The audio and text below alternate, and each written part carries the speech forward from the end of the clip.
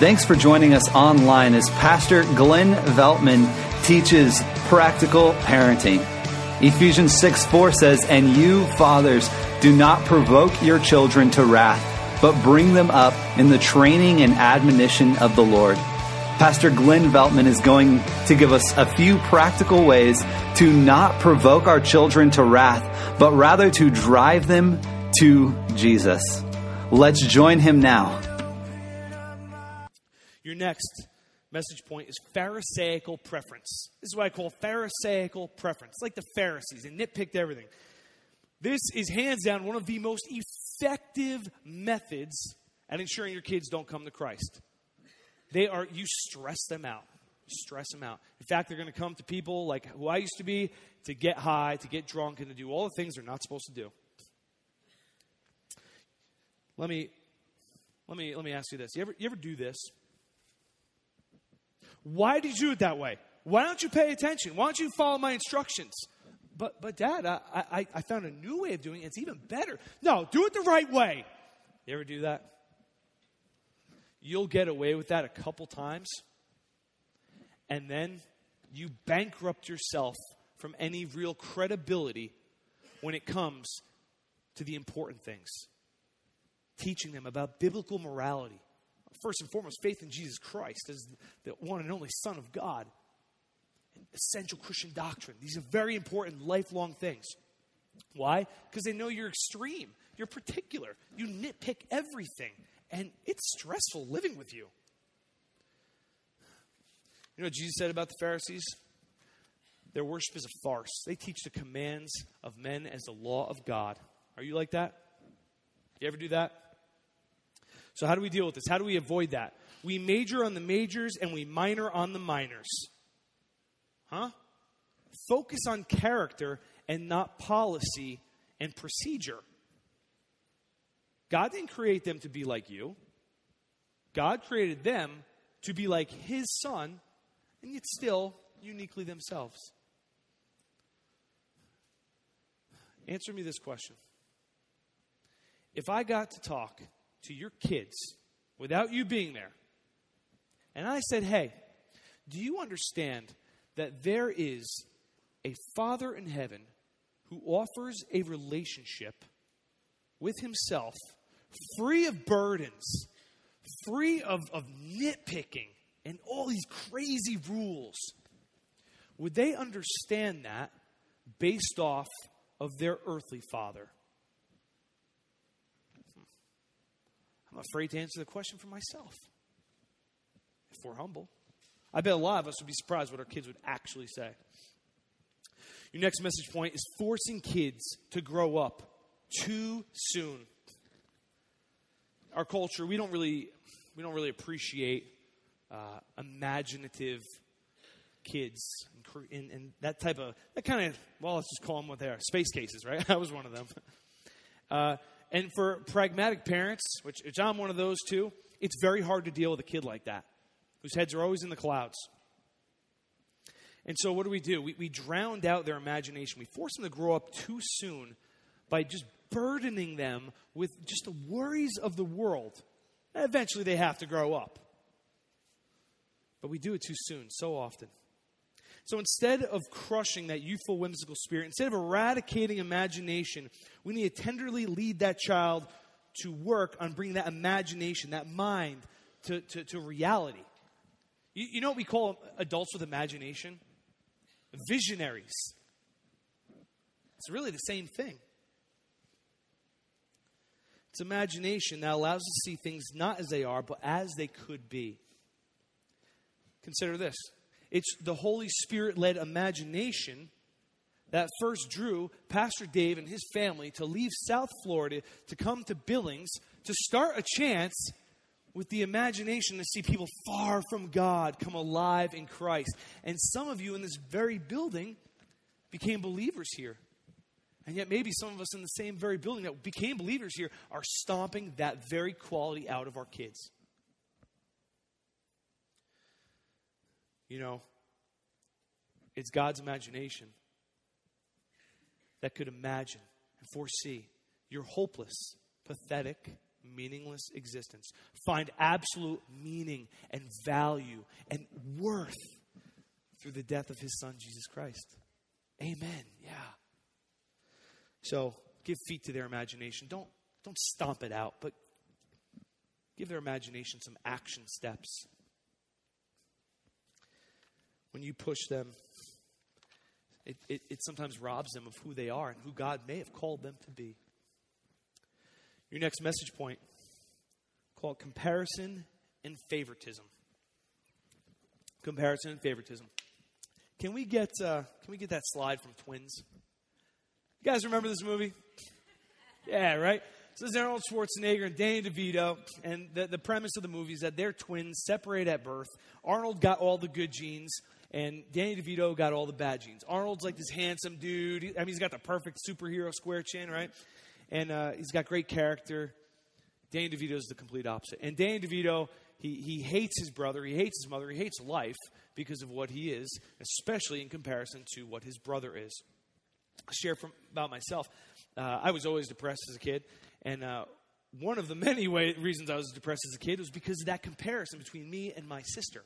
Now, my sister, she's beautiful. She was a straight-A student. She was just a social butterfly. Me? I was like fugly. I had like caveman teeth. Some of you are going to find this really shocking. Brace yourselves. I have ADD. Yeah, you're shocked, right? Yeah, I know. I wasn't so good in school. I struggled. In fact, I have one learning disability where I can't even make lists. I have to like write it down because I can't mentally think of lists. And so I was always comparing myself to my sister, which led me to depression. But now, parents, you don't have to help them out with that. And when you say to those kids, why can't you be more like your brother? Why can't you be more like your sister? Oh, it's like just a dagger right in the side. It tells them, regardless of what you mean to say, it tells them that you don't really love them as they are for what they are, that they're not really that special. These people often, they resent you, and they'll loathe themselves. They usually grow up to either wallow in a hole, or they become very difficult adults to deal with because they're always proving themselves to mommy and daddy. I would guarantee you there are a ton of men in this room. We are still trying to prove ourselves to daddy. Worst of all, comparison and favoritism. It enforces this idea that God couldn't love them either. That just breaks my heart. The next way to provoke your children to wrath. It's failing to sacrifice. Our number one way that God makes us more conformed to the image of his son is to be in sacrificial love, a sacrificial relationship with our spouse. Number two way is through our children. When you tell them, like when you don't live a sacrificial life for them, you tell them they don't really matter. That's not what you're saying, but that's what your life is saying. Yeah. Let me ask you, are you busy upgrading the comforts of your home, buying a new toy, or upgrading your relationship, spending quality time together? Remember, fathers, we are the Christ figures in the home. Nail here, nail here. That means we have to give up everything. And it hurts before you do it. Afterwards, you're like, I wouldn't have it any other way. Amen. Yes. Your sons will become like you, and your daughters will marry a man like you. That's scary. I'm scared. Keeps me in check. I tell you, I'm determined. I'm relying on the grace of God just like everyone else. And my kids will be saved.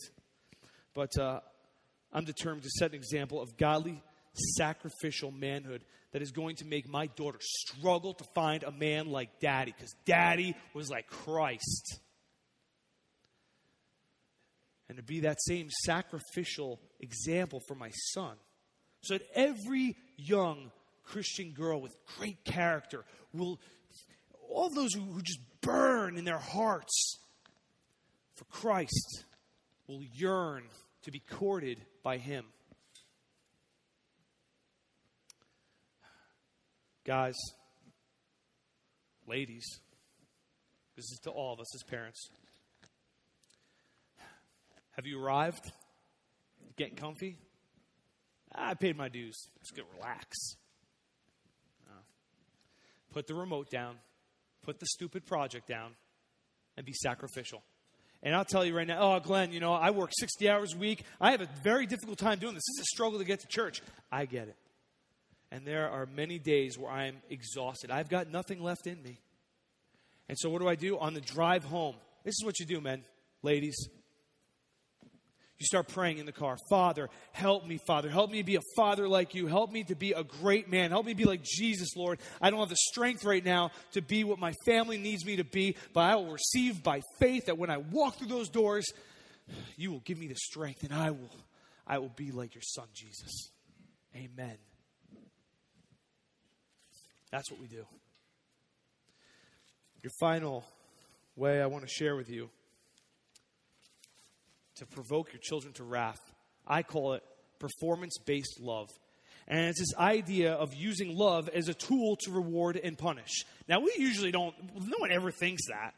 We don't realize we're doing it. In fact, that's why we need our spouses or our church family, right, to help us understand that. By the way, this is a really hard sermon because you know what? You're going to see all the ways I fail in raising my kids. Don't laugh. Evidently, I'm already messing up. Just kidding. I love this guy. And that's what happens when you goof around. You lose your place, all right? Guys, if we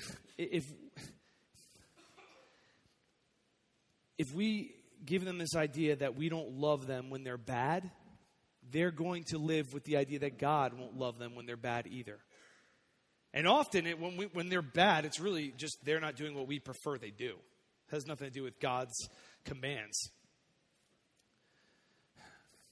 This idea that God can't love us because of how messed up we are is solidified. It shuts them out on taking a chance on the grace of God like a 5-foot thick bank vault door, closing for the final time. This is one of the worst things. And anyone who counsels people knows this. They believe they have to clean themselves up before God will receive them as a beloved son or daughter through his son, Jesus Christ.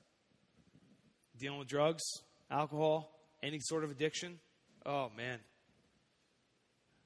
These people always think they have to clean up first, and that is a lie. God is the one who cleans us up.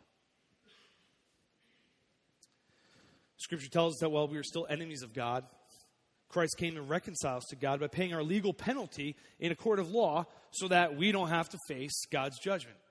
So imagine this. We're in the car right now. It's just you and your family, your beautiful children on the back seat. You're driving, you're jamming to K-Love, right? All of a sudden, some clown speeding up the highway gives you the middle finger, almost clips the front of your car and almost causes you to get into an accident. You are ticked off. All of a sudden, woo, woo, woo, woo. There's a cop coming flying up the road. He gets him. He gives him a ticket. All right. Yeah. By a show of hands, how many people are going to go to that courtroom and pay for his ticket? Me neither. Now suppose this same guy, later that night, he broke into your house. He steals all the most sentimental possessions that you have. Maybe pictures of your kids or guns, right? And then he beats you to a bloody, gory pulp. Spits in your face. And then, you know what he does? He purposefully infects you with HIV. Later that night, he's arrested. He's got a huge monetary fine, and he's paying the death. He's going to have the death penalty. Let me ask you, how many people here would leave the comfort and glory of your beautiful home, sell your home, leave it completely, go down to jail, pay his fines, and then take his death sentence on your behalf? Any hands? Any buyers? Yeah, me neither. And that's essentially what God has done for us. His love for us isn't based off performance. He offers the free gift of salvation through the work of his Son, Jesus Christ, on the cross. While we were yet enemies of God. It's amazing. And some of you are probably like, hey, I'm not that bad. Yeah. Let's level the playing field. If right now, we could take every single person in here, if we could take your innermost secret thoughts, the things that no one has ever known that you've thought, and put them on the screen and play them for everyone to see, you would pray that mountains would come and crush you down. You'd be so embarrassed. Your mother would be so ashamed, she'd be embarrassed you came from her body. And God knows us that intimately. And yet He still loves us. What type of love is this? It's shocking. And so if our Father in heaven, if our God loves us that much, how much should we love our children? Here's one thing I love to do with my daughter Bethany. She's 2.5. She doesn't really understand a lot, but I say, Bethany, when you're a good girl, Mommy and Daddy love you. Bethany, when you're a bad girl, Mommy and Daddy love you. Bethany, when you're a good girl, Jesus loves you. Bethany, when you're a bad girl, Jesus loves you. It's never too early to start reinforcing this. I'm not saying, don't walk away thinking, oh, Glenn's saying, let my kids get away with murder and don't discipline them. No. Part of our job as parents is to restrain the sin nature of our children. But we got to show them that there is a Father in heaven who loves them. Love that is rewarded is not love. That's prostitution. And love should not be prostituted, and our children should not be made Johns who have to purchase our affection. It's like I hear my Lord say, Glenn, you can't displease me more than my Son has already pleased me. And your salvation isn't based off of how tightly you can hold on to Him, but how tightly He can hold on to you. And you are in the palm of His hand, and He will never let you go. Now, I want to share a perspective with you. Because some of you are probably like, dude, you just beat me up. Know this. If you've done everything perfect, everything correct, everything right, it doesn't guarantee your kids are going to be believers. We need to do those things, instruct them, train them, live the life. Don't be a bunch of hypocrites. But God is the perfect Father. In heaven, the angels, they worshiped Him. They served Him. And yet, a third of the angels rejected Him, abandoned Him, and then rebelled against Him. So you parents, you fathers, you mothers, if your children aren't believers, keep praying. Keep doing your best. But know that it doesn't guarantee they'll be believers. So what do I need to do today? These seem very basic, like, oh, I know this. But it's this stuff that we don't really do. Number one, forgive your parents. If you're 10 years old or you're 80 years old, I know many people, senior citizens, that when you really talk to them and you really dig down deep with them, you find out that they're still angry at their parents. Especially us men, their fathers. When I was saved, that minute, I just felt like as if chains had fallen off of me. Chains I didn't know I had. And I suspect there's a lot of people here that still are holding on to those chains. Can I tell you that God is more willing to take those chains from you than you are willing to give those chains to Him? Amen. So how do we reconcile with these kids that we've provoked to wrath and driven them away from Christ? What do we do? The same way we reconcile with our Lord, with God. The same way we begin that relationship. Repentance. Repentance begins a sentence. It's one of my favorite little sayings. It's your next message point. Repentance begins the sentence. Say it with me. Repentance begins the sentence. God cannot resist a contrite and repentful heart. It's very difficult, even for us. So do so. Let them know. Us who are older, we get older and our egos just expand. We like to think they don't, but they do. And so let's go home. Let's eat a nice big fat sandwich of humility. Swallow it. Go back for seconds. And tell your kids, you ready for this? I was wrong. I'm sorry. I'm trying to do my best. I'm struggling too. That's what we want, right? Let them know and be heartfelt.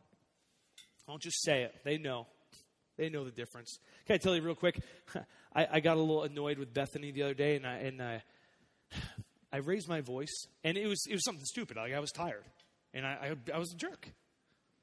And then after, I said to this little 2.5-year-old, and she probably didn't truly understand fully, but I said, Bethany, Daddy's sorry for yelling at you. I was wrong. Now, she wasn't misbehaving. She was doing something that I didn't want her to do. I'm sorry, Bethany. Daddy was wrong. Would you forgive me? Yes, Daddy. Oh, melt. Finally, families that pray together, they stay together. Prayer time isn't this thing that we do before we eat. Thank you, Jesus, for this food. Amen. Father, forgive me for this McDonald's I'm about to eat and all the carbs and calories, all right? No. Here's just one practical thing you could do with your kids. Get on your hands and knees. Put your face on the floor and pray. Bethany loves doing this with me. She doesn't really know what she's doing. She said, Daddy, Mommy, baby, and Gracie. That's our dog. But she's starting to understand this. And some of her first memories will be on the floor with a man of God. And it's scary to even say that about myself. A man who loves the Lord, whose heart burns on fire for Jesus. And one day, she hopefully, God willing, will want a man like that. That she'll remember, this is what relationship looks like. This is what walking with the King looks like. Pray with them. One of the best bits of advice I've ever received for parenting came from someone. Her name is Sherry. She comes to our church. She's awesome. When my wife was pregnant with our first daughter, our only daughter, when she was pregnant, she said, hey, one of the best pieces of advice that I ever received was to start praying for Bethany's husband. Oh, it's going to be the most important person in her life. Wow. How many of us don't even think about it? Start praying. Start praying for those kids. Start praying for their spouses. Every time I pray for my children, I pray for their spouses. Absolutely. You start praying for your grandchildren and their spouses. You start praying for your great-grandchildren and their spouses. I found a Bible. It's from 1850. It was written in like old school German. And it's from my great-great-grandmother. I have no idea if she was a legitimate believer, but I have to wonder, did this woman pray for her great-great-grandson whose family wasn't believers? Start doing that. In your program, please look in your program. There is a little handout. It's got 31 days of something to pray for regarding your kids. Every time you pray for them, pray for their spouse too. It's not exhaustive. There's plenty of things to put on there. But do that. Take it home. Put it in your Bibles in Ephesians chapter 6. And one day you'll come back and say, oh yeah. Oh yeah.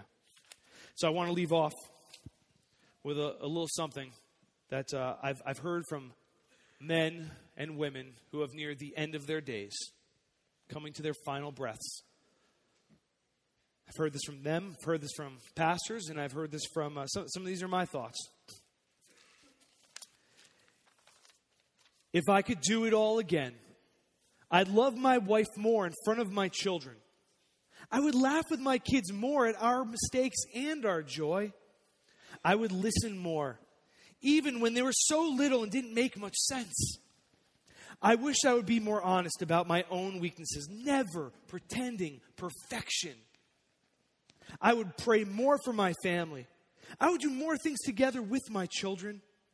I would encourage them more and praise them more. And then finally, if I had to do it all again, I would share God more intimately with my family. Every ordinary thing that happened in every ordinary day, I would use to direct them to God. Bethany, as we pull weeds from the earth, So may the Lord pull the weeds of sin from our hearts. Bethany, you see the deer? As the deer pants for streams of water, so my soul pants for you, O Lord. Plant the word of God in their hearts and water it. Help it grow. Train them. Instruct them. Do not provoke them to wrath. Let's bow our heads in prayer. Father, we love you. You are perfect. You are a good, good Father. It's who you are. It's who you are. I ask that you would make us men. Us tiny, little, weak men. Great men of God. The type of men that we want our daughters to marry. And our wives. The type of women, godly women who burn for you. Make them the type of women we would want our sons to marry. Help us, Lord, to get out of your way in doing a miracle in their hearts. To grant them repentance and grant them the faith in your Son, Jesus Christ, and live lives that lift him high. I'd ask you to keep your eyes closed and your heads bowed. If you're here today and you know, just like I know, that you have not been the perfect parent, let's just keep our eyes closed. Let's just confess that by raising our hands up high. Don't tell me I'm the only one. Thank you. Thank you for your humility. Thank you. You put your hands down. Amen to that. Hey, if you're here today and you hear me talking about Jesus Christ as Lord and Savior, and you even hear about this relationship thing, and that's just weird, I want to ask you, raise up your hand. No one's looking. No one's going to judge you. This is a place where every person who is a believer was once someone who did not believe. Raise your hand up high if that's you today. Thank you, brother. Thank you, my friend. Thank you. Thank you. Thank all of you. Hey, I ask you, everyone else keep your eyes closed, but you who raise your hands, look at me. Look at me. You who raised your hands, everyone else keep your eyes closed. Hey, do you want to receive Jesus Christ as your personal Lord and Savior? Are you ready? Are you ready to lay everything else, abandon all of everything else for the greatest thing, the only thing worth having? Are you ready to do that today? I'm going to pray for you, but I want you to go back to our Next Step Center. It's directly right out the door. And you tell them, hey, I don't really truly get it. I don't understand everything, but tell me, how do I become a believer? How do I have my sins forgiven so I can receive eternal life? Will you do that? Will you do that? Give me a nod if you want to do that. Yeah, give me a nod if you want to do that, my friend in the back. Thank you. At this time, put your hands on your kid if they're next to you. If they're not next to you, just imagine them in your mind. We're going to pray one more time. Father, please make us great, great men, great, great women. We ask you to save these kids, these wonderful little souls that you've entrusted to us to bring to you. Please save them, sanctify them, and make them better men, better women than we ever were. In Christ's name we pray. Amen.